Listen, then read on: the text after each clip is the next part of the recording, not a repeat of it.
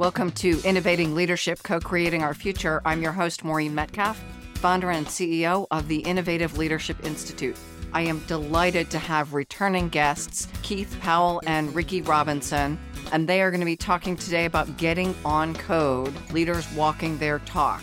Thank you. Thank you for having us. Yeah, we're delighted to be here. As we jump into the conversation, give us the 30-second headline of who you are and why you are the absolute experts in this topic, other than you're fabulous. Well, first off, you're putting quite a bit on it there, Maureen. Experts. You know, Keith and I, we've been in corporate America sitting at some of the most powerful seats in organizations. And for me, I'm an HR executive. I've worked in several different environments from med tech to aerospace. And the topic of us kind of speaking about being on code is something that we're tested with, so this is a very timely topic for us. Exactly. And like Ricky, I've had the opportunity to work at the top levels of many organizations in CFO and COO roles. Being able to share that knowledge back was really important to us and one of the reasons we started doing this work. Okay, so let's jump in. Why do we care about being on code, and why does this matter for leaders?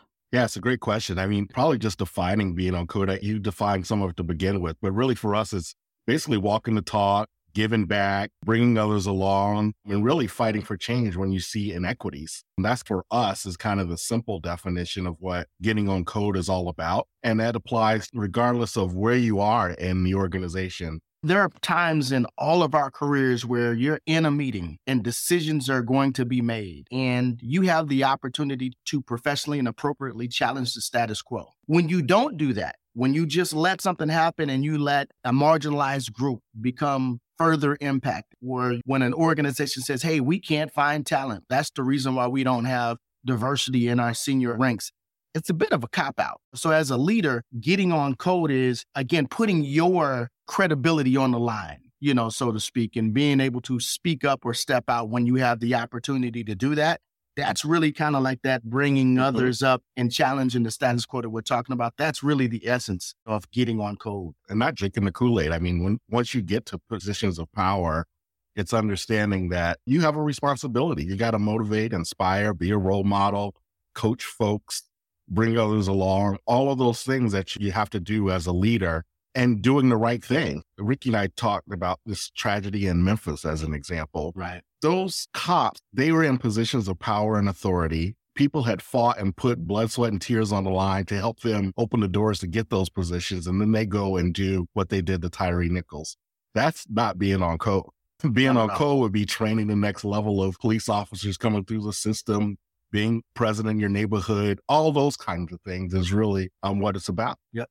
Sometimes there's this fork in the road where you say, you know what? I don't really want to damage my position at the table or my social standing at the organization. So I'm just going to let them take care of this themselves, and I'll just be behind the scenes. So what we're saying is it's time now for people to stand up and do the right thing at all times versus just when people are looking or when you believe it might be performative in nature. We're actually urging people to take action now. Earlier in my career, I had a boss, female boss, advocating for women, and she was, I would say, militant. And she got to the point where if somebody said something before they did it, they would say, and I know I'm going to get a nasty email from her because I didn't do the thing she wanted.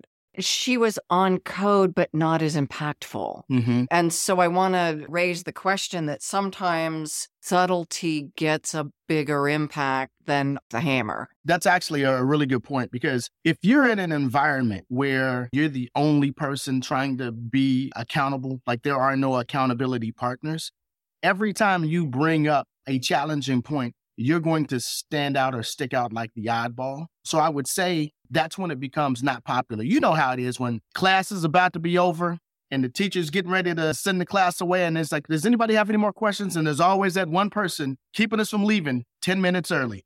That's how it is when you're trying to stand up and do the right thing sometimes, right? Because if you have other leaders who aren't aligned, who really don't want to be held accountable for some of those decisions, that person's always going to be the eyeball. So what happens is, to make it easier, is if other people are in alignment, then we want to talk about the same things that your old boss is challenging the group with. We want to be able to speak to that.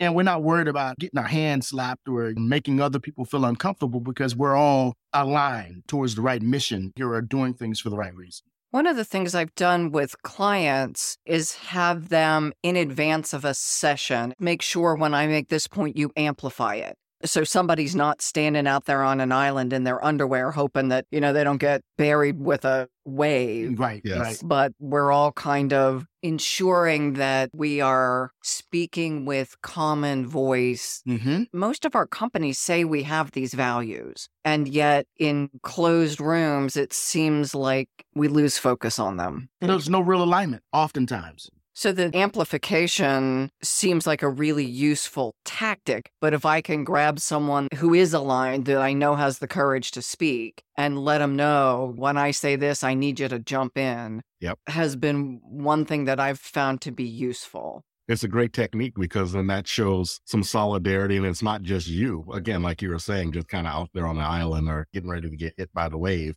Yeah. If you will. And it creates the psychological safety. And again, we ask people to be your authentic self. But in reality, most organizations really don't want you to be your authentic self. They want you to be authentic as long as it is aligned with my values or as long as it serves my purpose. When we're asking people to do more, when we're asking people to behave differently, when we're asking you to stand up for a cause or do the right thing, that can be uncomfortable, especially if you're not accustomed to doing the right thing. Or if you're just accustomed to, again, doing performative acts when you're in front of the town hall meetings and you're telling employees, one thing, but behind the scenes, you're doing something different. Employees are smart. They start to figure out, to your point, Keith, that there is some misalignment, that people aren't quite on the same page. And again, when you start thinking about employee opinion surveys, when you think about top 100 companies to work for, there is some commonality behind the best-in-class organizations who are on those lists and are really trying to do the right things versus the ones who aspire to be, but really don't want to change their behaviors. Both of you have been C-level executives. I assume that you've had people on your teams who are technically competent with whatever the skill is. They're a great financial analyst. They're a great HR analyst. And yet their definition of the right thing and yours could be significantly different. You really don't want them to be authentically misaligned with the company. How do you manage those folks if they are valuable to ensure that they uphold the company values and get to continue to have a job? But that means you don't get to authentically go yelling at people because that's not how we behave around here. That kind of triggered me because I had an employee that you're exactly describing, hugely technically competent, in fact, should have been sitting in my seat, but because they did not have the people skills and know how to really interact with people and very snippy and yelling and all of those things, that was the part that was holding them back. And so I would make sure in our one-on-one conversations that we talked about that, and I'd be very honest. It's here's our values. These are the things that we need to have as a company and how we expect you to behave as a person working for this company. You have all the technical capability. The thing that's stopping you from moving forward now is really on you. It's really how you're behaving. We would have those one-on-one conversations. If I didn't see change, then that went into a performance conversation. And then unfortunately, in this situation, I had to perform them out the door because they would never click in. Because it didn't click in, there's only so many times I can tolerate that behavior and still maintain credibility with the organization and saying that I'm mission aligned and on code and I'm trying to do the right things for the company. Yeah. And I think to that point, Keith, when we work together, and also as I coach other executive leaders, I think when you think about the technical skills, that's the what you do. And I think in the historical past, we've put so much emphasis on the what and not enough on the how. Now, making sure that how you deal with that is giving just as much credit, putting just as much emphasis on the how. So you have the what goals, so to speak, and the how goals. So again, if you accomplish the goals and you make revenue for the organization, that's great. But if you're creating carnage along the way, people don't want to work for you. Your overall leadership engagement scores, or you have high turnover and super low, we have to hold you accountable to that too. And again, I think that's the part where the getting on code piece really highlights itself is we have to be able to put the other stuff, grade that just as high as hit the numbers or selling the product That's where the misalignment comes in, because when you see people getting promoted for just the what, Yeah, and not the how. getting what promoted, and us rewarding the worst part of the behaviors. Yes, and that's the part that creates then the misalignment, the mistrust, all of the things within the organization, and that lack of transparency also around how they got promoted, doing what they're doing, and someone else who's trying to do the right thing isn't getting promoted. That lack of transparency is deadly. Yeah, no, absolutely. Absolutely. I mean, I think, when we're talking about lack of transparency and whatnot, I mean, you spoke to it. I mean, it creates mistrust, that there becomes like this haves and have nots here, right? Because you have people who are able to do their own thing, cannot be held accountable. I don't necessarily want to work in those organizations. And I've talked to countless employees who really don't want to be around that, right? So they would take less money. They'll take positions with less authorities just to be away from the type of toxic culture. I mean, this creates a bit of trauma, in some situations, right? Because when you do everything that you're supposed to do and you can't get promoted or no one's advocating for you, the worst part of those behaviors got rewarded. That does do something to you psychologically. And that's where we come back to what you said earlier, Maureen, when we're talking about the psychological safety.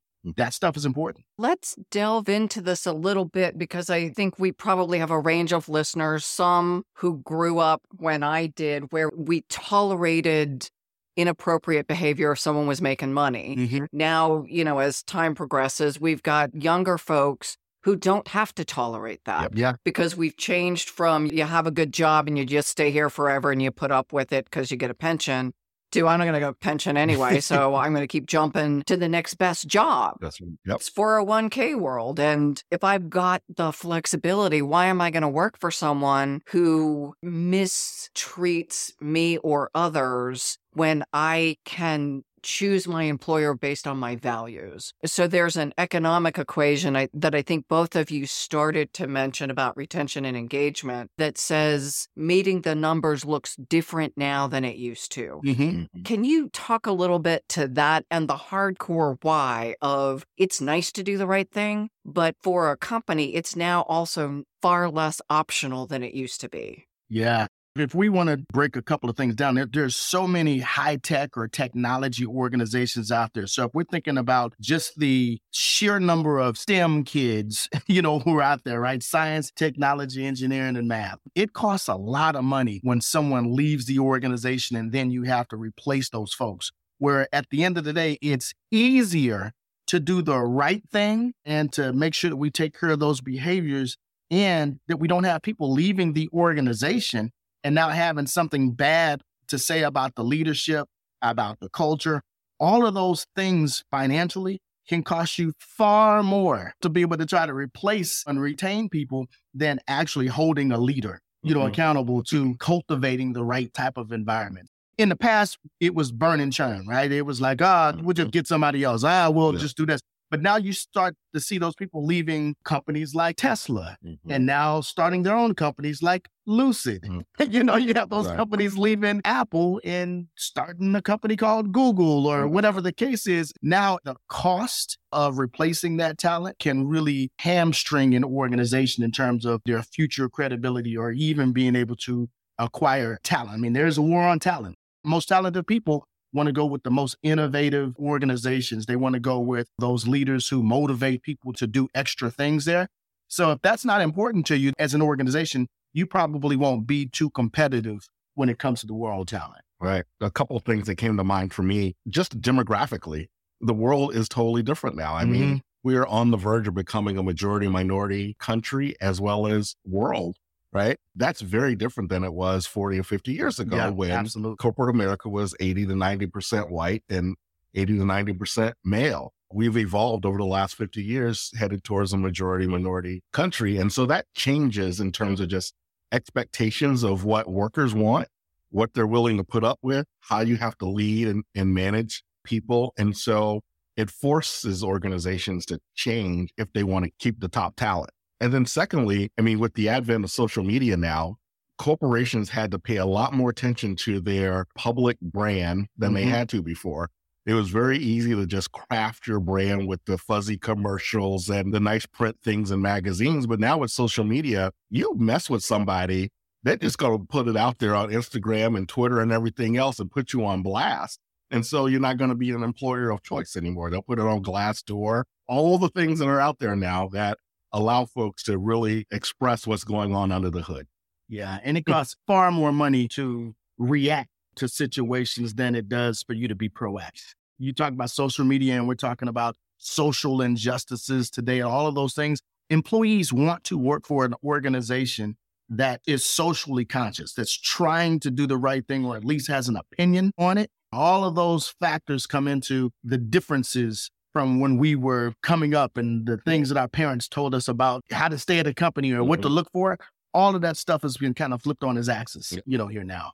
As a company, I want to be proactive. I don't want to just, okay, so BLM happened, I do that. Me Too happened, I do that. Whatever the next thing is, I respond to that.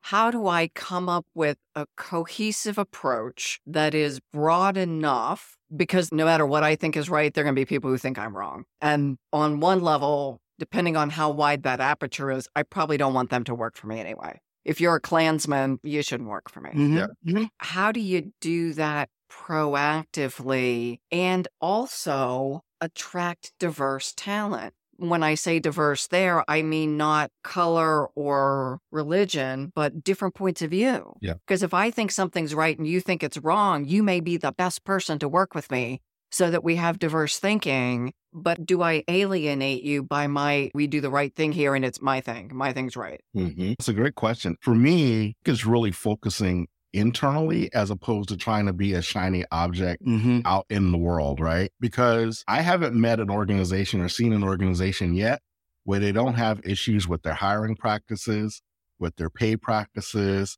with their promotion rates, with their representation.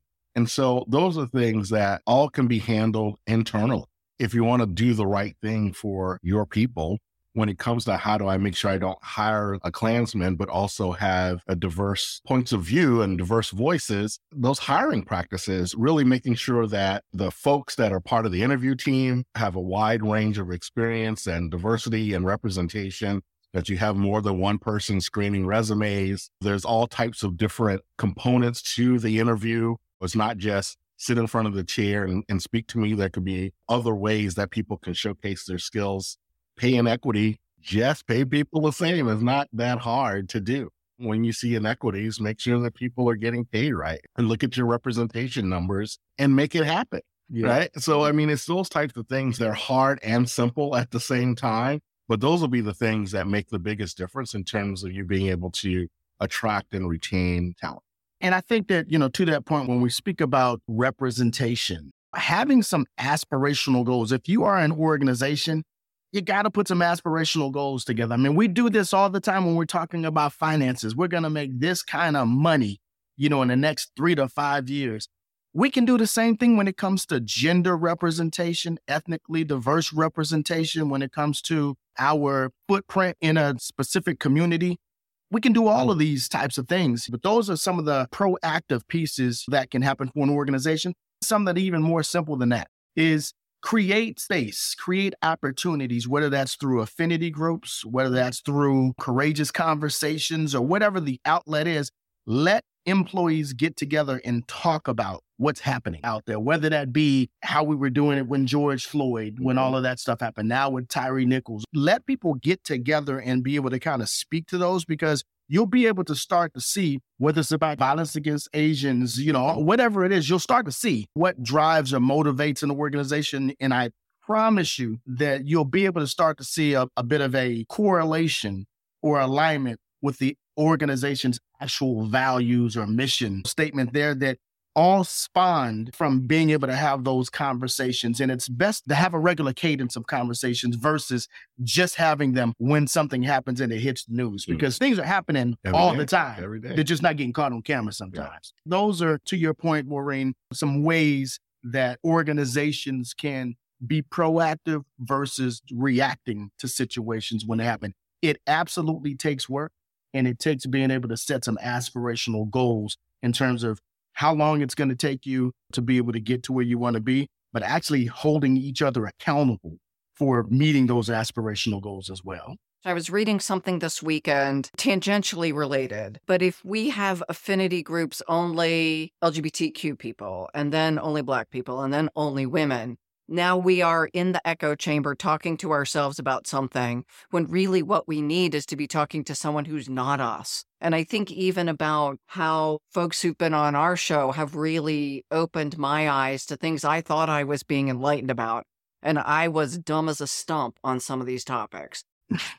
I was trying to do the right thing, but if I don't talk to people who look and sound, and more importantly, have experienced a different life path than me, then I'm not going to get it. I'm going to be trying as hard as I can, talking to my white women groups, but that doesn't make me smarter about other people's issues. So can you speak to how we cross-pollinate some of this? Because it's easy for all of us to make fun of white dudes, but how are we working to help integrate with them so we don't just sit around and make fun of them? Keith, I'll let you answer this shortly, but one of the things that Keith and I talk about with some of our diversity trainings that we do for our corporate organizations is you have to open up. First off, everyone has to be willing to learn, and learning means being uncomfortable sometimes, right? And so if this is about being included in an affinity group, it's also about having some of the leaders who are in charge be the chairs or the executive sponsors for those affinity groups as well. Because as the executive sponsor, you're removing obstacles. You're helping enable that specific group to be able to hit some of the aspirational goals that they have, but you're learning it along the way. And as a leader, when you learn, you also are able to teach other individuals who may need those lessons. That's the first thing that I would say is making sure that you open up whatever the learning, whatever the opportunity is, if it's speakers, if it's conversations, open it up. It's for everyone, but we're talking about issues that seem to impact that marginalized group more often than. And I look at this as like a both and, as opposed to an either or, where affinity groups have the power of just creating some psychological safety that we talked about before, some camaraderie, some solidarity, some of that village accountability. Some of those things are just powerful that you need when you're one of the only or the few. You just need that in terms of being ready for the battle, if you will. So it serves that purpose for us who are part of those affinity groups. At the same time, it needs to be combined with the organizational effort to have these conversations, right? And to do these trainings. I mean, I get so irritated with a lot of the diversity training. It's all about fear mongering. It's all about making people feel guilty or shaming folks and things like that. And Ricky and I have taken a different approach to that whole thing. It really is just easing people into having conversations about things that may be triggering or sensationalized out there, right? It's like we can have a conversation about white privilege or just privilege in general or white supremacy in a way that is educational and safe and has everybody in the room without it triggering them. Doing that or being able to do that is really the art and the nuance in terms of kind of moving the conversations forward. Absolutely. In our prep conversation, we talked about the role of Black leaders and the role of white leaders, and my sense that all diversity training shouldn't be delivered by Black people. Yep. Right. It's not it's your issue or my issue, just like all women stuff shouldn't be delivered by women. Can you speak to this? Because this is a little sensitive of a topic. You know, when we think about just the last 10, 15 years, when we're thinking about how monumental it was just to be able to see Hillary Clinton run for the office of president. When we think about Barack Obama becoming president, when we think about Kamala Harris becoming vice president, the bigger piece in this whole story was being able to dream or aspire to be more than, right? So we're thinking about how important it is to be able to see what you want to be. That created just a whole slew of other dreams. And I'm not at all comparing Keith and I, being Black leaders to President Obama, but it is a rare scene to be in those chief positions. So people naturally gravitate towards us and they say, wow, I've never seen this before. Or can I spend some time with you so that I can figure out what you did? And maybe I can emulate some of those activities and do the same things there. So again, it becomes really important as a Black leader to recognize this responsibility, but to also give back because we cannot take this for granted. Again, there were a lot of blood, sweat, tears, and other things that took place to enable us to be able to do the work that we do. So there is a burden to make sure, because we know we're under a microscope. We know it's going to take courage. We know we're going to get accused of, well, you only really do this to help the Black. Yeah. Or you only really do. So there's so many other things that we have to pay attention to. And that was the same thing that's happened throughout the course of history when there is someone who has a role and they are the minority. And now they get into this and everybody's watching to see what you do. All the time. All the time. For white leaders, I mean, I know it's an uncomfortable conversation, but it's one that's necessary because it's really about that vulnerability and kind of putting yourself out there and being vulnerable. That is what will hook people at the end of the day. When we do our workshops on power and privilege, as an example, Ricky and I sitting in the C-suite, we have some power and some privilege. Absolutely. Don't get it twisted, right? But we recognize it. And being on code is really all about using that power and privilege then for good, for the widest cast of net that you possibly can. I mean, I have so many white male mentees that I have helped move up the ladder. So it's not about race or whatever else. It's really about being on code because I know each one of those gentlemen that I've mentored have the same mentality of, I need to grab somebody and bring them along. I need to advocate for the Black person or the woman in the room. And so that's what I care about at the end of the day. But it's kind of having a switch come on where you're actually recognizing that you have the power and the privilege to actually do something and do something for good. And that's really what we're trying to address when we say getting on code. Yeah. And again, there's a point in every leader's career where you start to talk about talent. Okay, everyone's going to talk about succession plans and who's next up. And as a leader, it is your responsibility to be a talent scout, a talent ambassador. And you can't do that if you're not out trying to understand who the talent is, trying to understand what their aspirations are, what do they want to be when they grow up, but also being able to kind of help them achieve any areas of opportunity they have by way of development. If you're the leader that's actually spending that type of time on being able to find and cultivate talent, you are absolutely going to be able to influence the conversations. And I would say that other leaders are going to want to know, how did you do that? How did you do that? How did you get to know that? Because again, to our point earlier, we oftentimes focus on the what, but we're not necessarily focused on the how. That's right. In the same way. So as a Black leader, we oftentimes have to be focused on the how. What is this going to look like when we do it? How do we accomplish this task without alienating other people or without making someone else feel like I'm gunning for their job? So to speak. So this makes the responsibility real. Absolutely. And as we were talking about earlier with everything being about the what and hitting the numbers and all of those things, the how is the part that we want our white leaders in particular to just kind of understand, because as you start to dismantle these systems, you're actually not giving up power. You're actually gaining more power as you empower other people, right? And it's so liberating. I mean, we all know what it feels like when we bang our head against the wall and then finally we bust through and you're just like, this is amazing. And there's no reason why you can't have that feeling over and over and over again, especially for white leaders, in terms of dismantling all of these inequities that we were talking about before, the hiring process and the pay and the things. The amount of joy that you will give to people and that will be expressed back to you will be immense. Right. But, so again, getting on code, Keith, is diving into this data that we talk about. Like, don't disregard the data, right? You always got to lead with the data, but there's a reason why the data is the way that it is sometimes, right? So fixing these systemic issues that you speak about, actually increasing the representation, actually doing those things is actually getting on code. That is actually like the joy, in this when you talk about liberating and empowering. As you talk about empowering and being in your power, we've done a couple of interviews recently about being in your power more from a female perspective than a person of color perspective. Especially as Black men, you carry a different burden about power than I do. At 5'3", I don't intimidate much of anyone.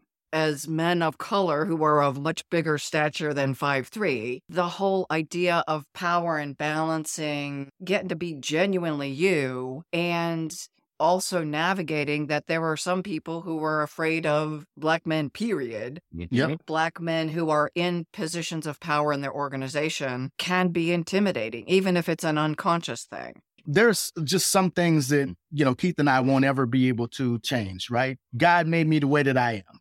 It is what it is.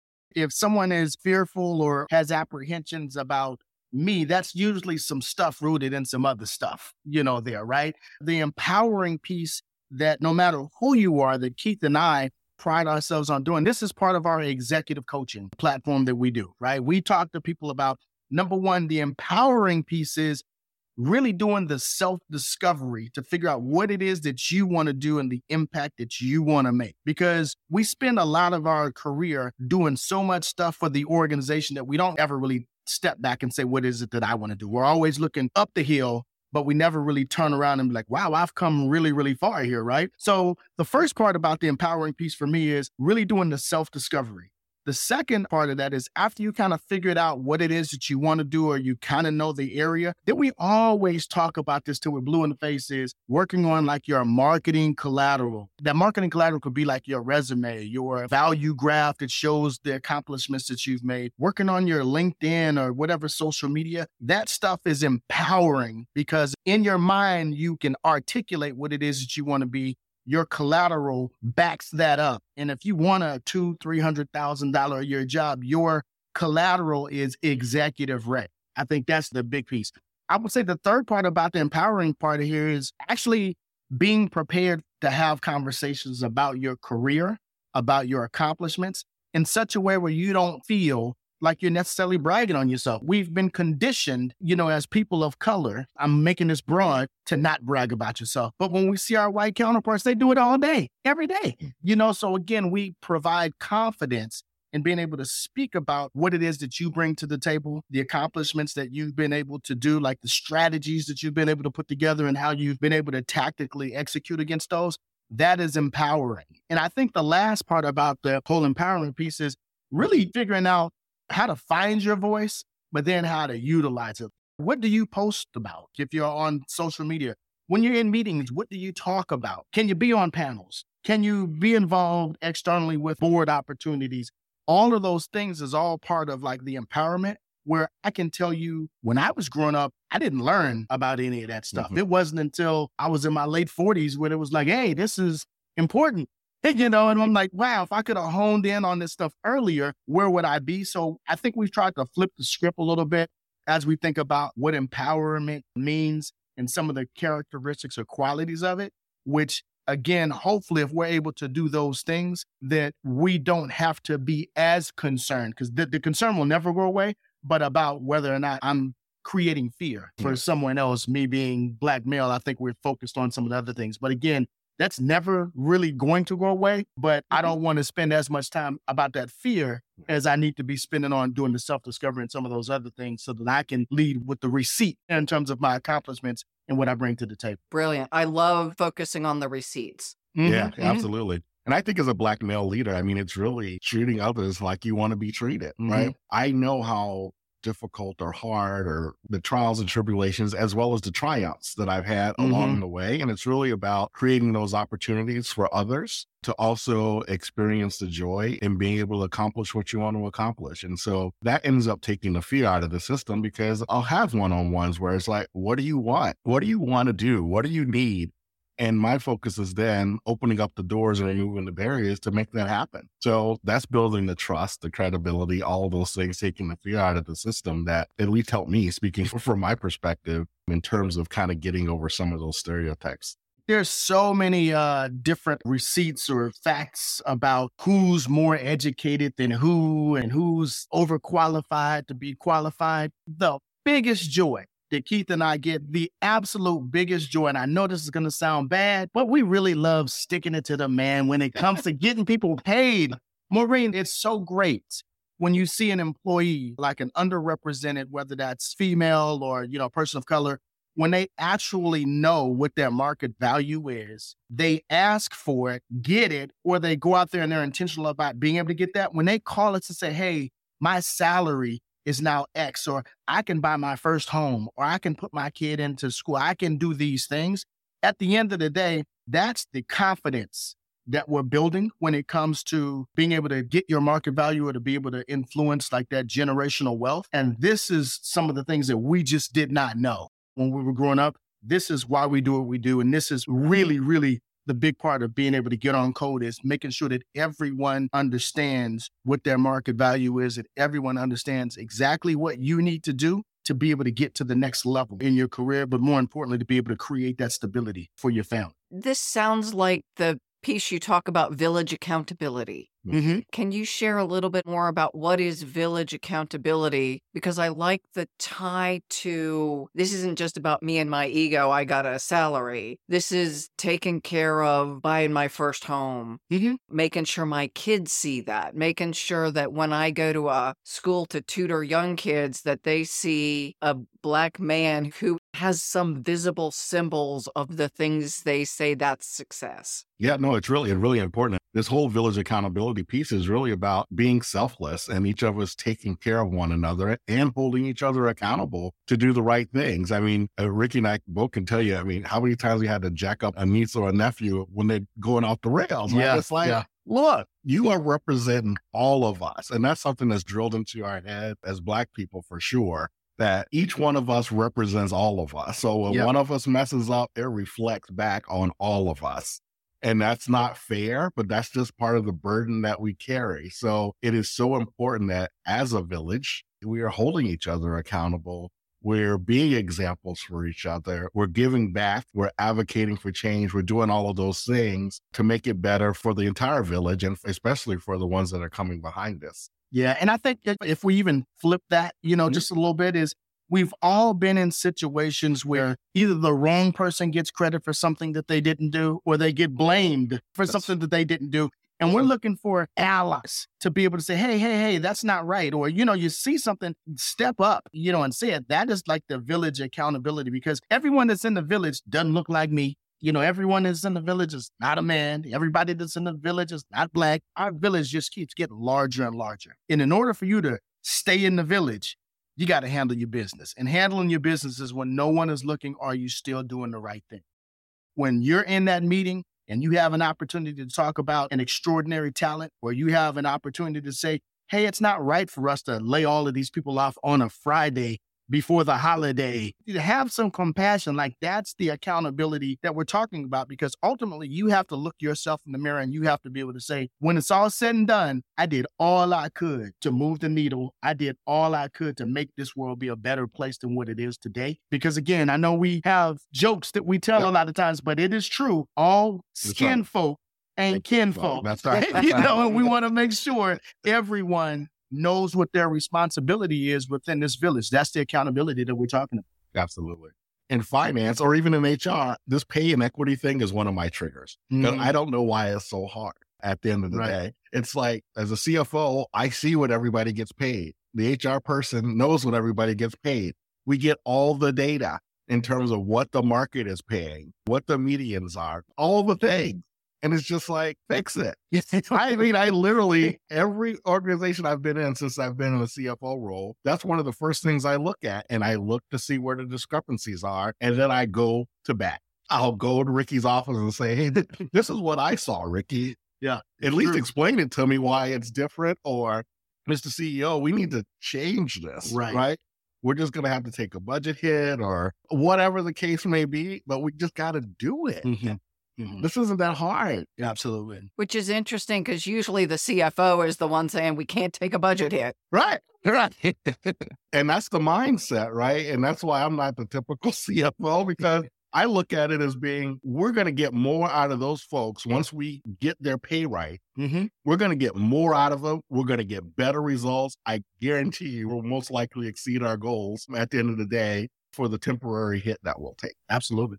when most people know what their counterparts make. Yep. Even though we say don't talk about it, some kind of way. Everybody talks Some kind of way. and that's what pisses people off at the end of the day. Anyone who goes to a bar on Friday night with their colleagues pissed off talks about salary. Yeah. But like now it's becoming to have the pay transparency in terms of the job description. If you don't want people talking about it, just pay everybody what they're supposed to make. That's right. We don't have any issues. It's like I can't give you 3 jelly bellies and then I'm giving somebody else 5 over here. You're going to be like, well, why didn't I get enough? I just need to see how you eat those. Right. Okay. And if you eat them slow, you can earn 2 more. But by the time I give you your 5, now the other person got 7 or 8. It's like it just perpetuates and keeps getting worse. We just got to stop. So let me ask, as we wrap up all of this AI stuff now, everybody's making a big deal, ChatGPT and the AI ecosystem.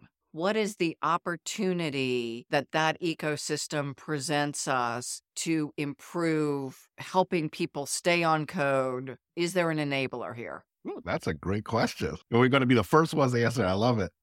On one of our episodes, a leading AI person, Dr. Sophia Nobles, talked a little bit about some of the algorithms and how they're created and the bias really in those algorithms. And I think that's probably the scariest part as well as the enabling part about this AI is because most of that AI is written by males, mostly written by majority males. And so the answers and the responses that you get back are from that perspective, right? So in one way, it continues to perpetuate some of the inequities and oppression and things that are in the system. So really, I think the opportunity and what would be enabling is, again, this is around getting those coders and the computer engineers and all those folks. It just has to be a much more diverse and broader set of people who are doing all of that code. And once you get there, then the responses that you're getting back are going to be very different, which would be the teaching and enabling part of how AI can be powerful. Yeah. And to that point, I think that like the AI, the influence that it will have is, again, as you're talking about the diversity of the people writing the algorithms, the diversity of the responses that come out of those. I think that there's nothing worse than putting in, whether it's something you're looking for in Google or wherever it is, and it's not coming back for you. You know what I mean? Like, I think we'll be able to get tighter with that. And again,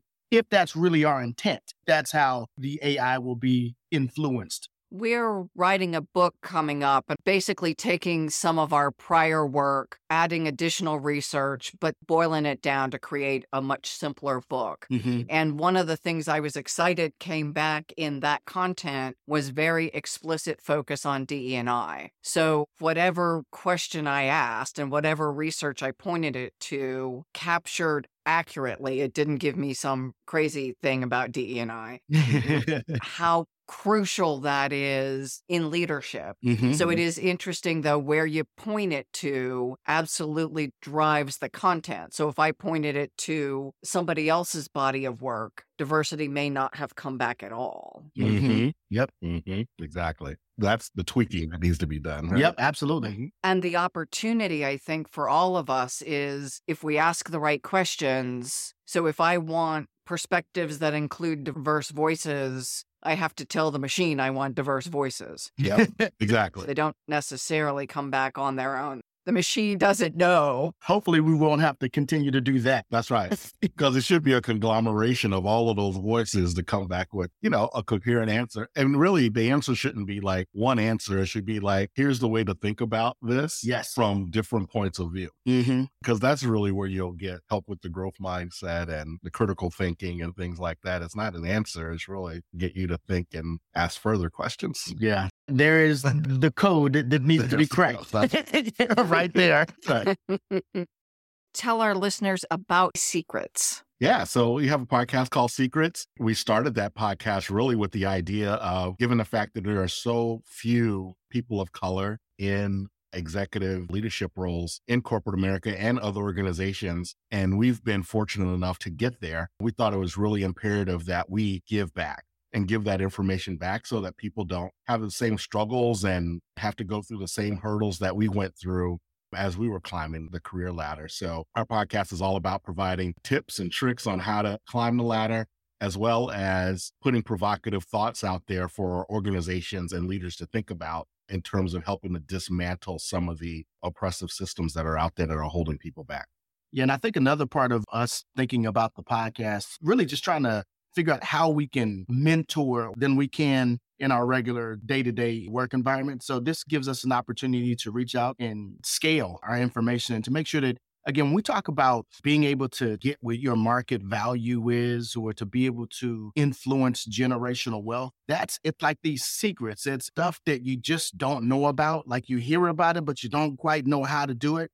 And we talk to people on a weekly basis on how to actually advocate for yourself and to be able to influence your market value and your generational wealth. I mean, I think these are things that, we would all agree, man, if I knew then what I know now, I'd be dangerous, So we're really trying to give people those secrets, on how to be able to advocate for themselves today. So that's part and parcel why Keith and I do what we do. It's a bit of a labor of love for us. Well, and being on code means doing things at a scale that you can't do meeting with folks one-on-one. Absolutely. Right. The invitation for your listeners that they can get brilliant mentoring even if they never talk to you. Mm-hmm. Yes, absolutely. Absolutely. And that was the reason for us starting the podcast, because we wanted to be able to do it at scale, because it's impossible for us to set up 25, 15-minute meetings every day to really do the work that's necessary. So why not put it out there to the universe as a podcast? Yeah. And I think that, when we think about those 10 to 15 people that you're maybe speaking to during the course of a week to be able to help them out, now we're talking about, what are we at? Over 100 podcast episodes, now, and close to 50,000 downloads. I mean, I think that's when we talk about being able to reach people at scale, I think we've been able to accomplish that. There's more to come, but I think that's really when we start speaking about being on code, we want to make sure that everyone hears the message. Having the opportunity and the honor to participate more than once with you on our podcast and me on yours, we get better as we go. Yes. You were compelling to start, and you're really compelling now. Thank you both. This has, as always, been incredibly insightful. So we're talking about getting on code. Mm-hmm. This is Ricky Robinson and Keith Powell. How would people learn about Secrets and learn about your other work? Go to our website, secrets, C-CRETS.com,